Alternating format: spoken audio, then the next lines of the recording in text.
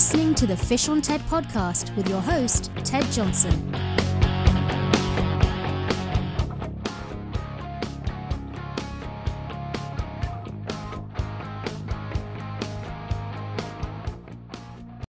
Well, hello, this is Ted Johnson with the Fish on TED podcast. I want to thank everyone for joining us today. If you are interested in knowing when this is being recorded, well, this is being recorded right in the season of COVID-19. I think we're recording this on May the 15th, and I'm pleased to hear that so many places are starting to open up again for fishing. Sounds like New York is opening up, the state of New York anyway, up north towards Lake Ontario. And I just talked to one of our past guests, Ian Britton, over on the Toronto side, and they're opening up things there for them to go out and start charter fishing on Lake Ontario. So again, we're really excited. A lot of guys now are ramping up in Florida and Texas. In the Great Northwest, we're still a little bit behind everybody, but sounds like we're opening up there also in the coming days, and maybe we've got this damn thing behind us. And so we're real excited to see where the next 30 days go. Today, we've got a great interview with a guy from the Great Northwest, and he's got a little bit of a twist on his business that we'll be talking about today, but I'm not going to steal his thunder. Dylan, hey, are you there, man? I'm here, Ed, and thank you very much for having me. Oh, my pleasure. My pleasure. Just to give people a little background, you have a company that's called DGG Fishing, and you are a fishing guide, but you are also a fly fishing instructor at one of the major universities in Oregon. Is that right? Yes, and so just kind of a crazy happenstance that even happened. But I have a pretty strong background in fly fishing. I really love to fly fish, and worked as a fly fishing guide up in Alaska for about 5 years, and just kind of fell into this situation where Oregon State, which is in the state of Oregon, obviously has a lot of great fly fishing opportunity. And so the person that runs the physical activity courses over at the university, they wanted to integrate this fly fishing class, which is actually something they've done for the past 25 or 30 years. And it just so happened that one of the longtime instructors had not fallen out, but had to move back to California. And so she could no longer teach, and there was this opportunity available, and I was very fortunate that she put me in touch with the program director over there. So I kind of fell into this position of teaching fly fishing classes.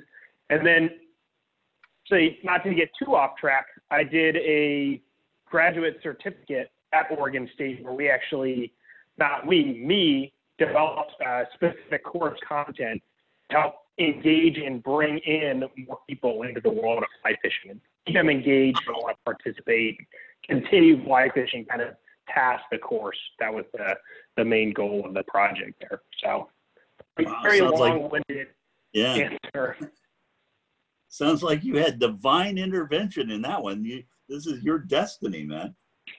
Yeah, I truly tell people that I've been very fortunate to fall into that situation. It was just stars aligned. Like most things that I think people that are big into the fly fishing world would agree, or they would probably see some similarity to this in their own lives. But I was just actually hanging out at a fly shop, and that's how this whole thing came together, and I got put into that position. Oh, that's great, man. So how in the world how in the world did you get such a passion for fishing? Did you grow up in Oregon? I did not grow up in Oregon. I moved here to go to college. I grew up in central or northern California. I guess there's probably some debate on that, but in the San Francisco Bay Area. And my dad is a huge fisherman. We'd fish basically every weekend when I was a kid growing up. His dad, my grandfather, was a fisherman. He was actually the one that kind of imparted the fly fishing gene. He taught me how to fly cast at a very early age. think I was Oh, 10 or 11. And it was a pretty long 3 days in the front yard, and there was a lot of yelling. But when that was all said and done, I could cast a fly rod. And then also my mom's dad was huge fisherman. So fishing was really obviously not, they weren't commercial fishermen or fishing guides or anything like that. They all had regular jobs. But fishing was really important just in my upbringing, in what all of us do. And, it's just a great activity. Something I love in my own guiding business is that I'm a part of everybody's, memories that they make out in the water. And yeah, when I look back, it's the memories that I made with my dad and my grandfathers that really instilled this passion to fish. And, eventually fly fish once I became more proficient at other methods of fishing. Right. Yeah. Well, if I surmise that up, it was like you had no choice, man, with your dad and your grandfathers and everybody fishing. I mean, holy smokes, you had to fit in. You had to. I'll be darned. Yeah, and even most of my cousins, they all fish. I actually just had a couple of them out on a steelhead trip here about a month and a half ago now. Yeah. Oh, that's cool. Mm-hmm. So you moved to the great state of Oregon and Corvallis, where Oregon State University is. When did you move there? So I moved to Corvallis when I was 17 to go to college. I was in a fisheries program at Oregon State, which I ended up completing. But it was interesting when I moved up to Corvallis. I came from this point where a lot of the salmon fishing that we did was out in the ocean. And moving to Corvallis and here in the Northwest, there's incredible salmon steelhead fishing and trout fishing as well in the rivers and estuaries, which we just is not super prevalent in the area that I grew up in California. It is in other areas. So there's this huge draw. Once I moved up here and I found all of these new fisheries, I knew I wasn't leaving. I wasn't going anywhere. Really? You found home, man. Yeah, big time. Wow, that's cool. And so you're you're living in Philomath? Is that what you were saying? Yeah, I live in Philomath, which is just it's not technically a suburb. It's just a small town outside of Corvallis, but it could be compared to a suburb, I guess, of Corvallis because it's about 5 to 8 minutes from the university here, Oregon State. Yeah. And just offers great access. Oh, sorry, Ted. Oh, that's all right. No. Philomath is a cool place. It is. I enjoy living there. It has great access. We have the main Highway 34 that runs through town. So depending on what time of the year, I can jump on and turn left or jump on and turn right. And there's great fisheries in either direction. Absolutely. Now, in Philomath, just get off track a little bit. Isn't there a timber family there that set up a trust that if you are from Philomath, they pay for your schooling at OSU? So I have heard all these different rumors from different people. In fact, not to even get further off track, but there's a new little bar that opened in town. And so a lot of the locals go there and I've heard, talk about this scholarship or trust that was set up back and forth. What I've heard is that this trust was set up for kids to go to any college of their choosing, not just Oregon State. But they found that, or over time, they noticed the family that some of the kids or some of the other families in the town started to become very anti-logging, and so they don't offer the trust or scholarship anymore. That's what I've heard. I don't know how much fact or truth there is to it, but yeah, I mean, this has been goes back a number of years, and it kind of dates me a little bit, but I knew some of the people that were involved in that, and at that time, that was back in the 80s. As long as you went through Philomath High School, and if Mm-hmm. you're from Philomath High School, you got a 4-year scholarship, and it was just tuition and books, but that was a big deal, just by coming from Philomath. And then they sort of changed that because everybody was moving to Philomath so they could get free education for their kids. And then Philomath turned around and they said, well, you've got to come, spend 12 years in Philomath, all the way from grade school through college. And that kind of cut back a little bit, the people moving to Philomath, or at least getting an apartment there, if you may. But I thought that was pretty cool. So in Philomath, if you head west, in about an hour's time, depending on what fork in the road you take, you're going to end up on the Pacific Ocean. So that gives people an idea of where you're at. But there are a numerous amount of rivers and streams that you come across as you make that trek. And that's where you spend a good portion of your time, isn't it? Yes, and it's almost kind of funny, or maybe poetic, depending on how you look at it, that with such proximity to the ocean, I probably do less ocean fishing than all of my, other fisheries combined, which Oregon does have fantastic ocean fishing. But like you said, when you get on the highway, it's hard to drive 5 or 10 miles and not see some body of water. And if there's a body of water, the one thing that there will be fish. We have steelhead, salmon, rainbow trout, and cutthroat trout. Although usually if you go to the west side, so out towards the coast, not many rainbow trout because they all migrate out to the ocean or steelhead. Right. Now, from a guide standpoint or from my business, unfortunately, we can't fish all of those because some, or you have to walk in or wade in, or maybe the access just isn't that great. So there's 3 primary fisheries that I'll target. And that coastal side of the range, the Alls River, the first and my favorite, and I'll fish that for winter steelhead and fall chinook. There's the Siletz River, which I'm sure there's books and videos, and there's a lot of content out there on the Siletz. It's semi-famous.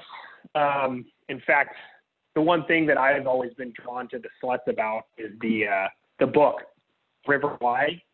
You've probably heard of it, Ted. Oh, yeah.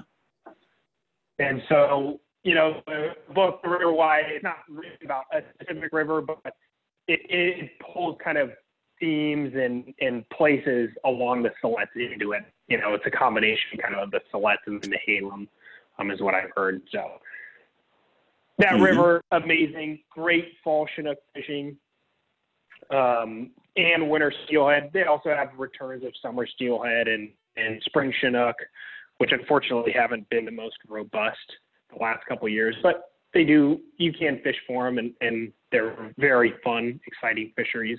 And then the Yaquina, which is the main river that flows out into Newport Bay, and that has phenomenal salmon fishing. And when we do go out in the ocean, typically go out of launch there and run out the bar there out of the Yaquina into the ocean.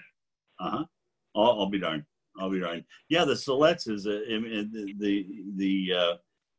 the Siletz Indian tribe is there, and it's a very famous river. I've floated it a number of times. And do they call it horseshoe, that float where you can park your car and your boat and you float like 17 miles? Yeah. And take out, and you're only like a quarter mile from where you parked your car. It's the craziest thing. Yeah. And actually, it was funny. This year, that was the most productive float to do, or Really? for steelhead.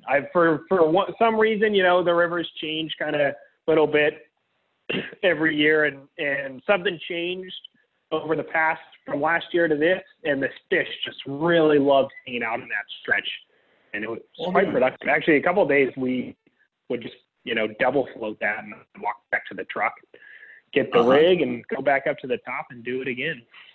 I'll be darned.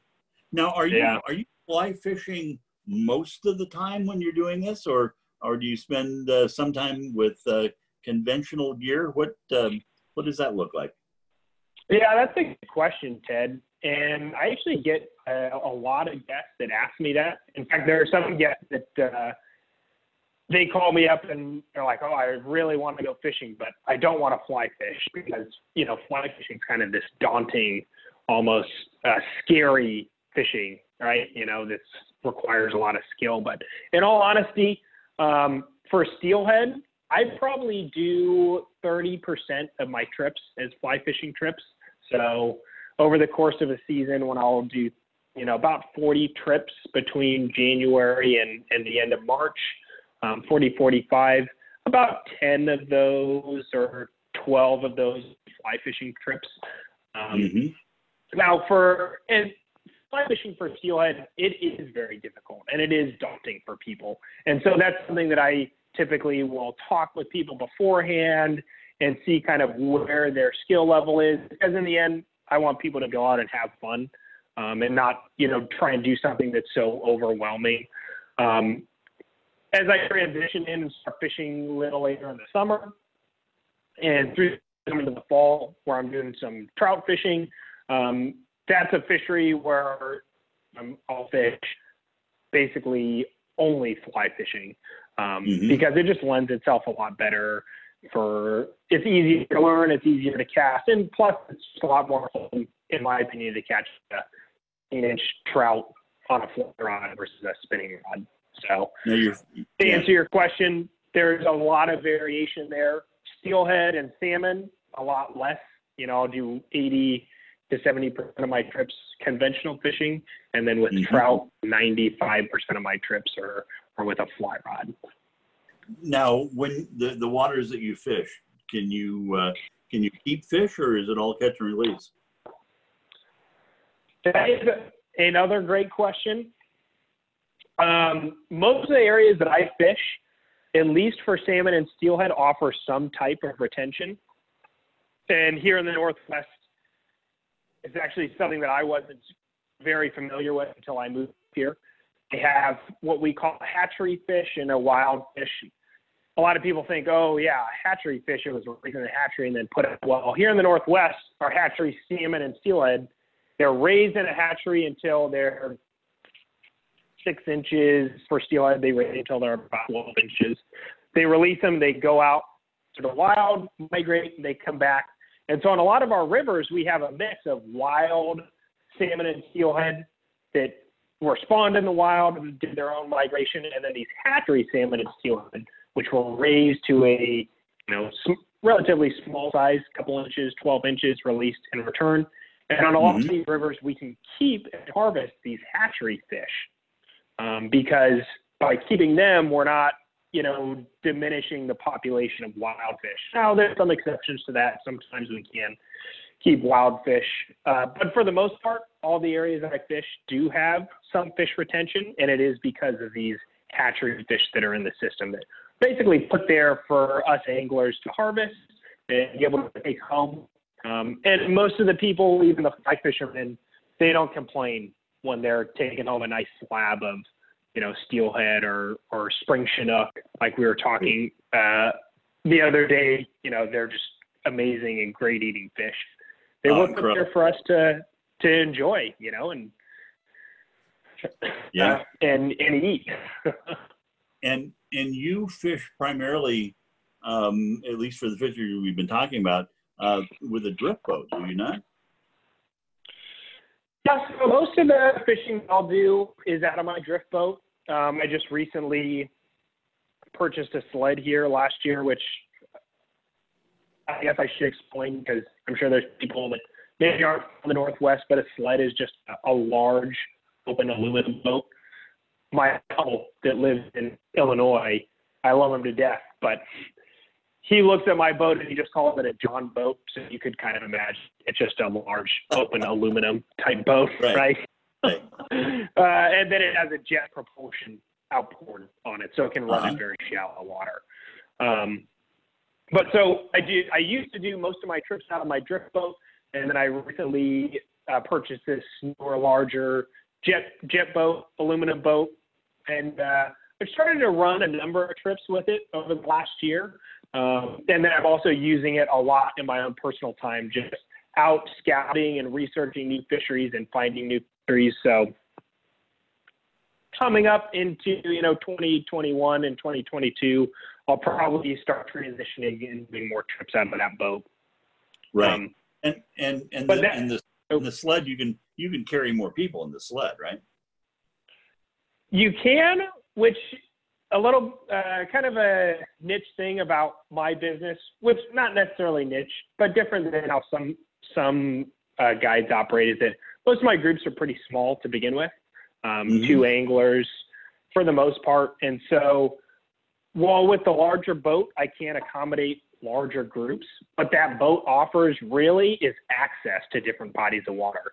So I was out spring Chinook fishing the other day in that boat, and I was fishing with a friend because we had our guiding kind of shut down up until this week, and we were blasting through water that was 3 inches in depth, and we're in a 20-foot aluminum boat with all of our gear and tackle, accessing water that you otherwise couldn't get to with a drift boat because, there's no launches, and you can't go upstream in anything that doesn't have the jet outboard. So for me, that boat's really about the access and not so much about offering, trips to larger groups, but just offering better quality trips, to my smaller type groups. Makes sense. Yeah. Makes sense. And you're right. I mean, the sleds are very, very much of a flat bottom boat. But one of the things that's always amazed me about a sled, and I don't know how they do it, but they troll in a pretty straight line too. And so you would think those boats are going to be turning in the water. You're always having to adjust it, but the manufacturers have figured that one out. Yeah, I'm going to hand it to him. Actually, something that I didn't realize about these sleds until I owned one is they actually put what are called rakes on the bottom of the boat. And so even though it's flat bottom, they have these, it's not a chine because the chine's on the side, but they're almost like tracking guides on the bottom of the boat. They're just little metal bars that run along the bottom, and that helps the boat track and balance in the water instead of swirling all around on you. It's crazy what, obviously there's people put a ton of time, probably as much time as a fishing guide would put into learning a new fishery and to building boats, right? Probably more, in all honesty. More. Now, you also fish, I think you mentioned it, the McKenzie, and then some of the other rivers there in the Willamette Valley? Yes, I do. Actually, as I'm talking to you right now, I'm staring at a large pile of gear that's going in the boat tomorrow, and I will be headed off down to the McKenzie to do some spring Chinook fishing. And really? Very, very fun fishery. It's what a lot of people might call a combat style fishery. There's a lot of anglers that are out there. There's not a ton of available spots to fish, but the reward is you get to catch a spring Chinook. And as and I know, they are one of the best eating salmon species on the planet, probably. They just have incredibly high omega fatty 3s.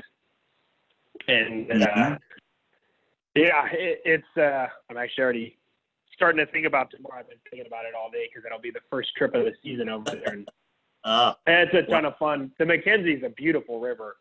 You get there in the morning and watch the sun come up over the water. And when we're salmon fishing, you have the kicker motor going, so you smell the smoke of the kicker motor and drink your coffee, and you'll see the salmon jump. I mean, it's crazy to think 10, 15, 20-pound fish will just come clear out of the water for no reason, but they do. Oh, yeah. It's exhilarating.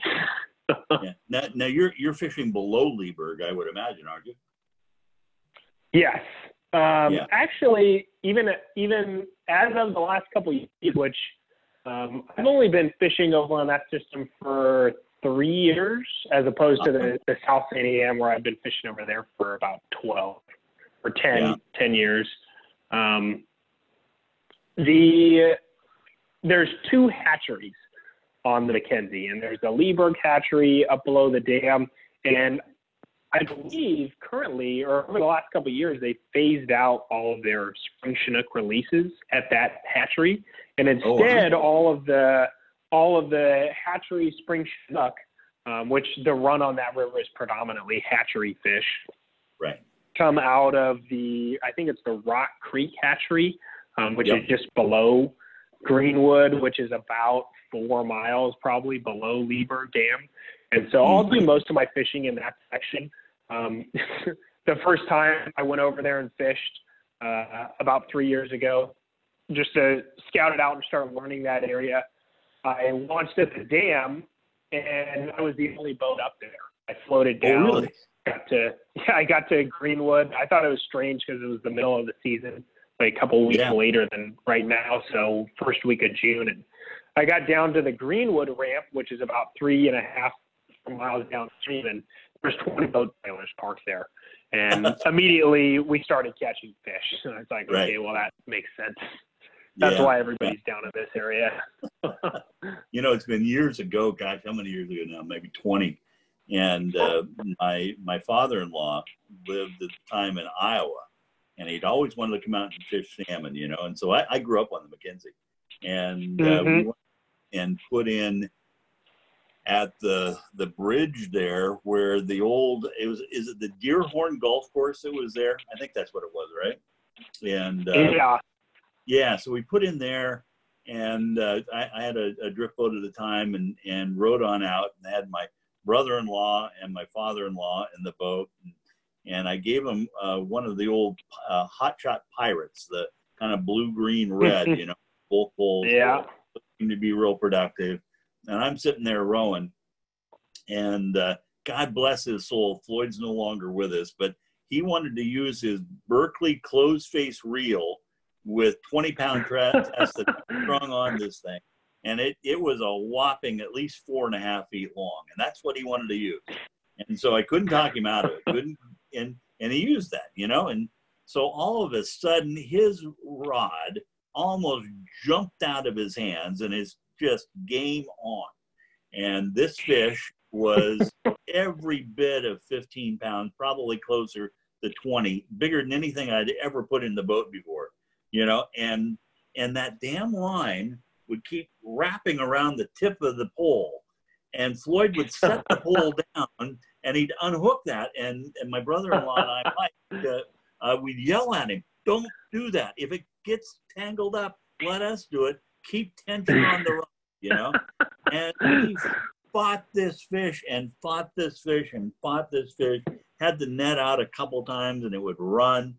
And finally, we're getting it to the boat, and this thing was chrome, and it's getting close to the boat and getting close to the boat.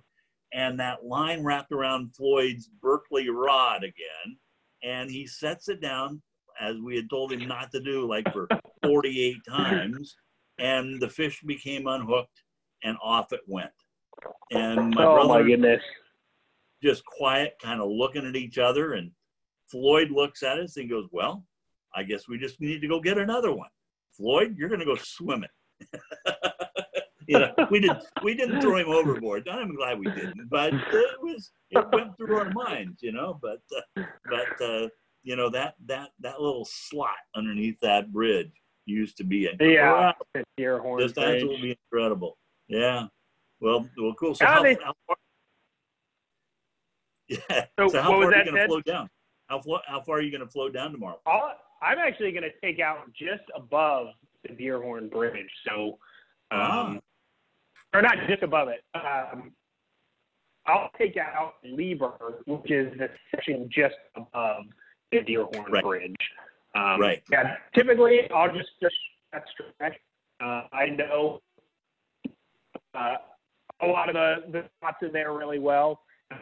Really pick apart the lot. But sometimes, I know that slot you're talking about. It's actually funny, your story, you mentioned jumping in the water, because a couple seasons back, 2 seasons ago on Mackenzie, I was fishing with this group of guys. It was the first time they'd fished with me, and we had a little slope bit of a slow morning, and they finally hooked up on a really nice fish, worked it up towards the boat, just getting ready to net it, and we could see the fish is tiring because it's starting to roll over, and we can tell it's a keeper. And right as it slides into the net, we watch the line, thing fly right up over the angler's head. Oh. Fish didn't break off. The hook just popped out. Right. Okay, no big deal, guys. We're going to get another one. Motor, or we, get the boat over to the side of the river. And I look down at the bottom of the river, which at this point, it's a quite deep pool, probably 5 or 6 foot deep. And I see the fish. Really? It just came unhooked. It was so tired from the fight. It probably had been hooked deep, when it initially struck and then the hook pulled out from the throat. And it was rolled over on its side, laying on the bottom of the river trying to revive itself. And so I knew, because these fish are so rare and you only get so many chances, that we needed to get that fish. So right as it's starting to kind of wiggle and come back to life, I jumped out of the boat into the water, grabbed the fish, and I forget I have one of these inflatable PCs on, right? That's water activated. Yeah. Oh, no. Really? So I jumped in, grabbed the fish. My life jacket explodes open, which I don't know if you've ever seen one of these before. When they go off, they'll actually kind of throw this white powdery dust. Yeah. I don't know. It's something from the CO2 cartridge. Throw the fish in the bottom of the boat and then climb back in. And it happened so quickly, I didn't have time to tell the guests that I was going to jump into the water. So they thought I fell overboard completely. And when the fish hit the deck, they were awestruck. And that started a great relationship. They book now once a year to do that trip with me. I think probably just because of that experience. Oh, yeah. Oh, that's funny.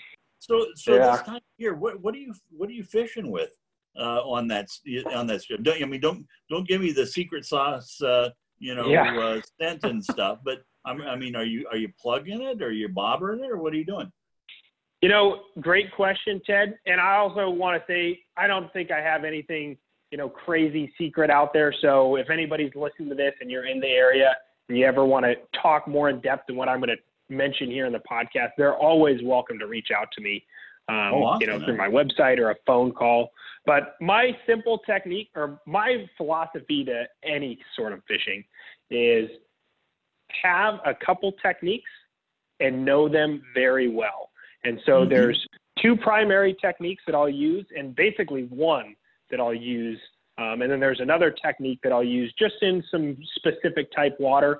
Both of these are what we call here in the Northwest back trolling techniques, where you're just using your boat with a motor. Typically, I like to use a motor because I'll fish, day in and day out, so my arms will get tired on the sticks every day. But you use the motor to get your boat going slower than the current, and then you can let out your line. Either on the end of that line, either have a diver, which pulls your line down in the current, down to the depth where the salmon are, or you can have a lead weight on. My primary technique is back trolling with a diver. It's a really simple method, and it's a great method for my guests, most of which, this is their first time, or maybe they've only go out a couple times a year. Because they can deploy their line, they can put their rod in the rod holder, and then I can do most of the work with the motor by holding the boat in the current, using these divers, which they catch the current and kind of pull your line down near the bottom, and then I can try to finagle those divers down into the holes and the slots that the fish are laying in. And then on the end of that, so we have our diver that's connected to our main line. And then off of that, I'll just run a very simple 5-foot, 5.5 foot leader. I'm not neurotic like some people. I just go arm's length on my leader. I don't measure them out to a specific length. About arm length leader to a 2-aught or a 3-aught hook.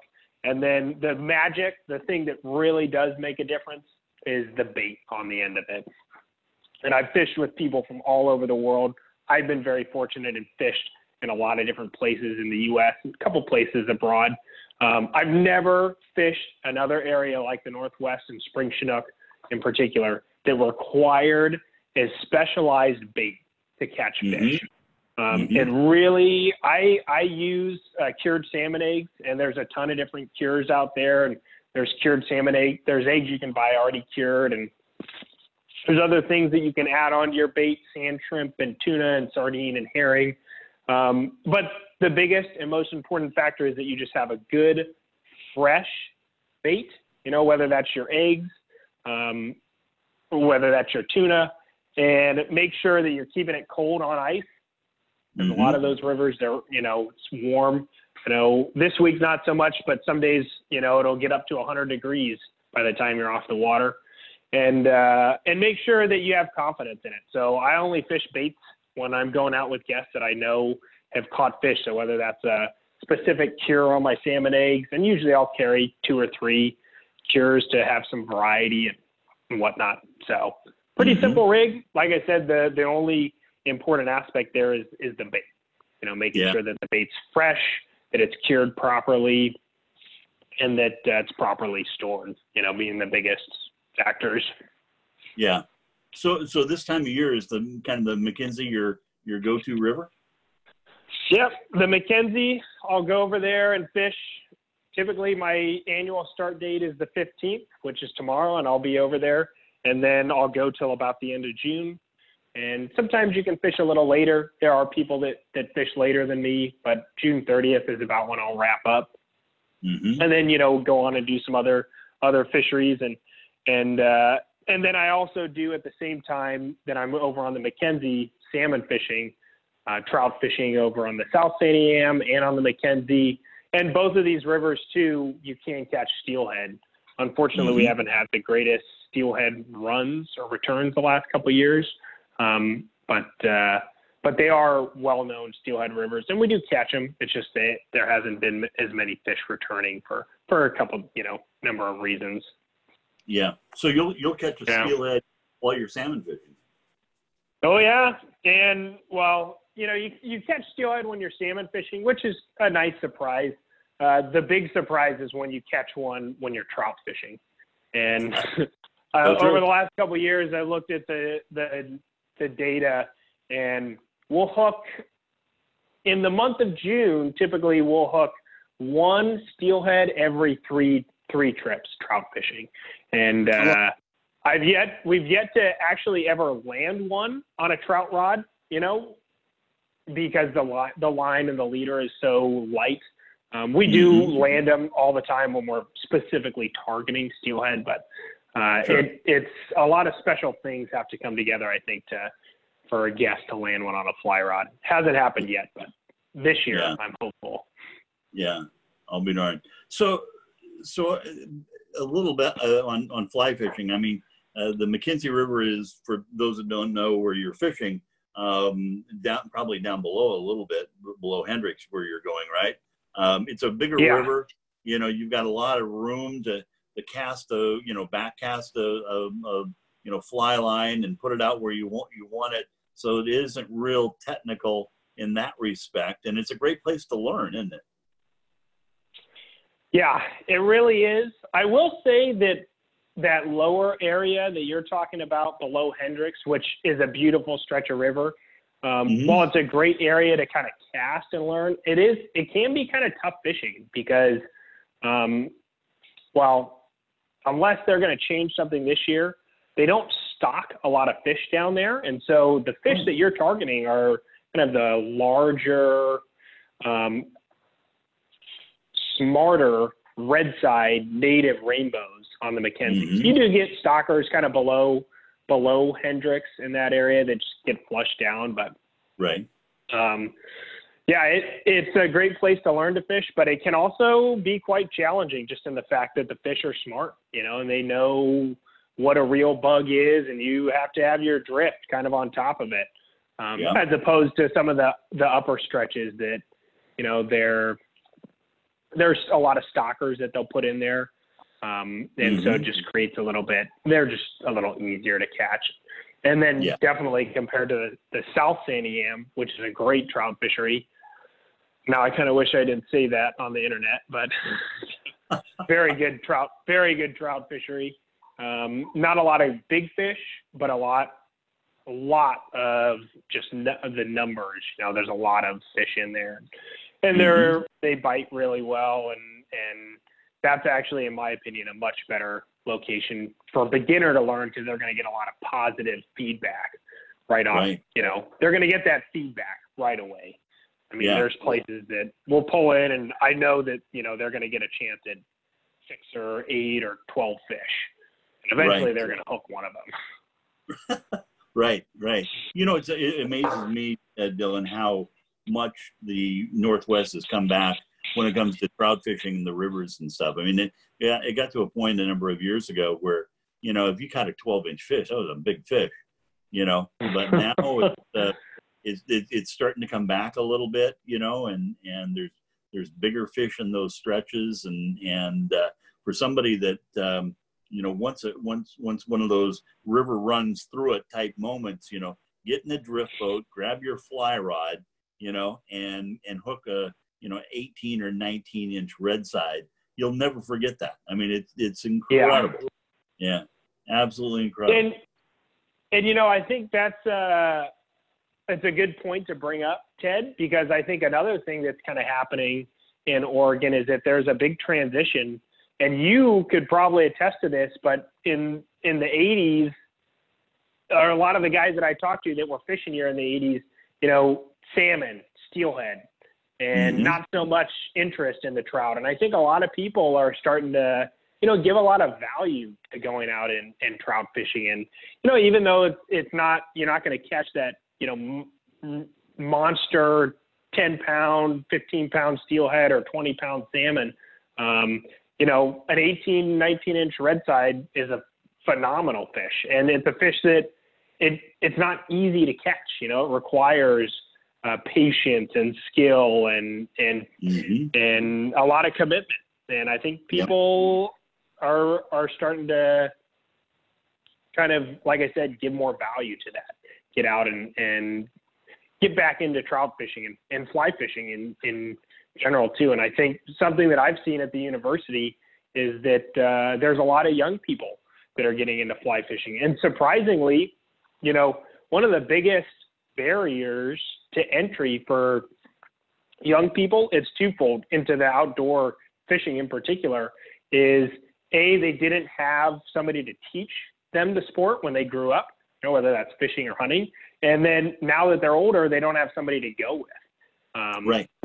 So whether that's like a friend or their dad or, just a fishing buddy.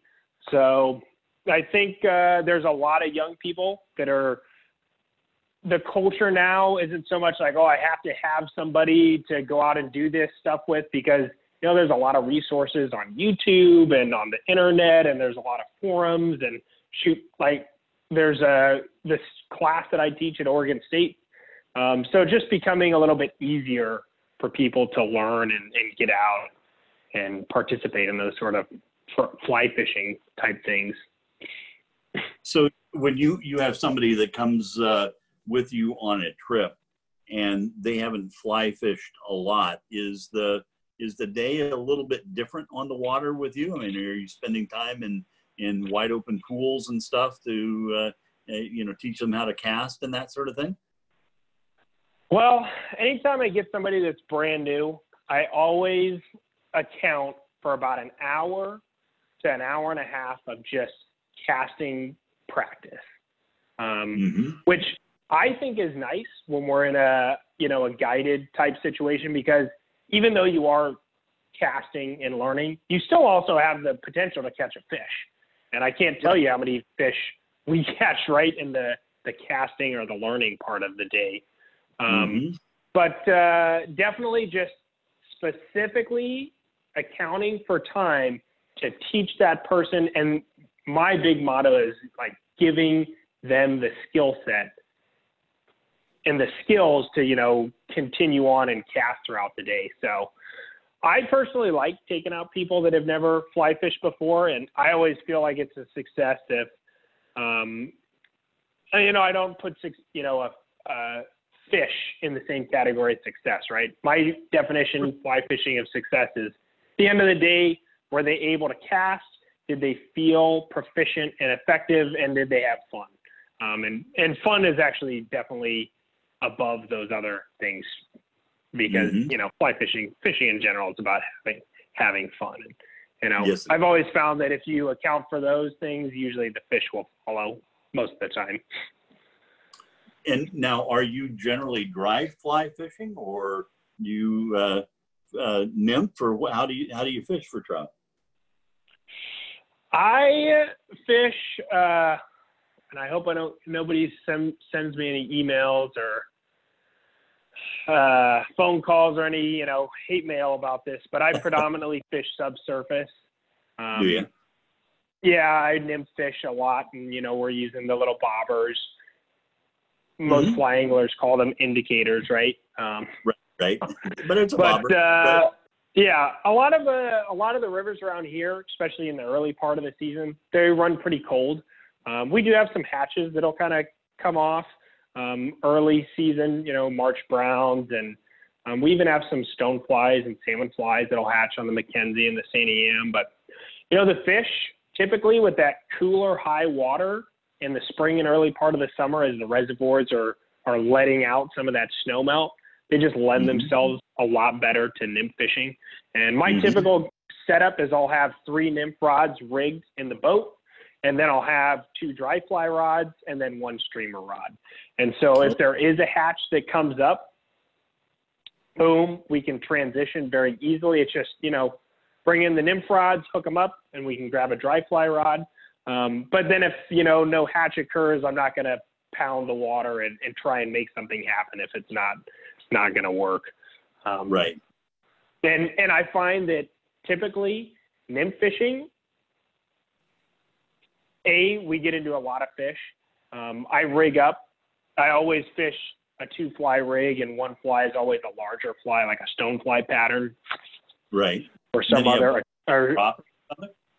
Yeah, and then a dropper coming down. And the great thing about that setup is that I find fishing with that, we always get, like I said earlier, some opportunities at some steelhead. And so even though we're not landing those fish, I've found that typically if you just hook up with a steelhead, people are pretty blown away by the power and the size. And so it's always nice to have that. Yeah, have that option. Whereas if you were a dry fly fishing, it happens, but it's pretty unlikely you're going to hook into a steelhead, have that chance come up. So that's my outlook on it, I guess. But I have them there always rigged up, ready to go. And if there's a hatch, we'll take advantage of it. Dry fly fishing can be a lot of fun. I'm sure you've probably done your fair share on the Mackenzie. Yeah. And you're right. I mean, the stars have got to line up just about right, to have an incredible day of dry fly fishing, on the Mackenzie. But it does happen when you can get into those 20 and 30 fish days, when the hatch is on and you've got the right gear with it. There's not a whole lot of things in this world that's more fun than that. Yeah, agreed. Yeah. Well, Dylan, how do people get a hold of you if they are looking to book a trip this summer?